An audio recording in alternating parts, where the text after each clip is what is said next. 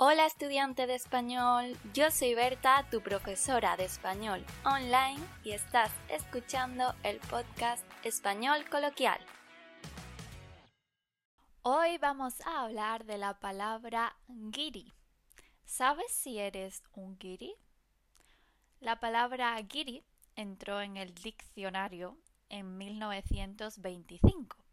Se refería al nombre con el que los carlistas del siglo XIX llamaban a los partidarios de la reina Cristina. Se supone que procede de la palabra vasca guiristino, que viene de cristino. Los carlistas veían a sus adversarios como extranjeros. Pero a día de hoy la palabra guiri no se ve como algo despectivo. Todo lo contrario, es una denominación normal para un extranjero que no tiene connotación negativa. Aunque, puede darse el caso de que una persona diga en plural los guiris de manera despectiva, pero no es lo habitual. En España, a diferencia de los países latinoamericanos, no utilizamos la palabra gringo para referirnos a los estadounidenses. Seguramente te estás preguntando si tú eres considerado un guiri en España. Bien, si eres asiático o africano, estás descartado. No eres un guiri. Un guiri es un extranjero que normalmente es inglés, francés o alemán. Y suelen tener características comunes que nos hacen reconocerlos a simple vista. Suelen ser más altos que los españoles.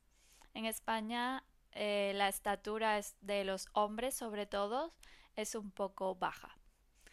2. Suelen tener la piel más blanca que los españoles y en muchas ocasiones, sobre todo en verano, se han quemado con el sol.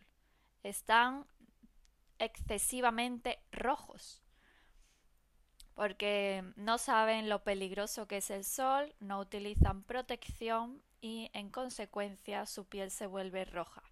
Entonces los españoles, cuando vemos una persona con la piel roja por el sol, decimos, ese es un guiri seguro. 3. Hay una alta probabilidad de que tengan los ojos azules.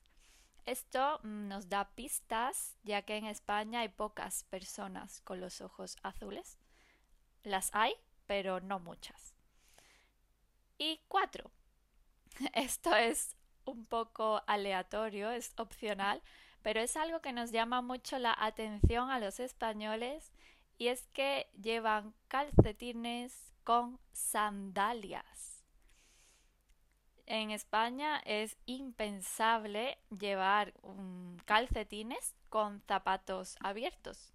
Por eso nos sorprende mucho cuando vemos a alguien con calcetines y sandalias y decimos, ese seguro que es guiri.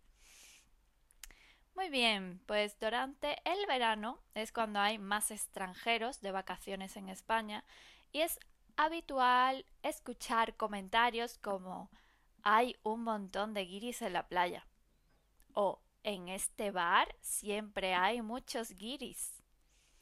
Sabiendo todo esto, ¿tú eres un guiri? Recuerda que puedes reservar clases conmigo.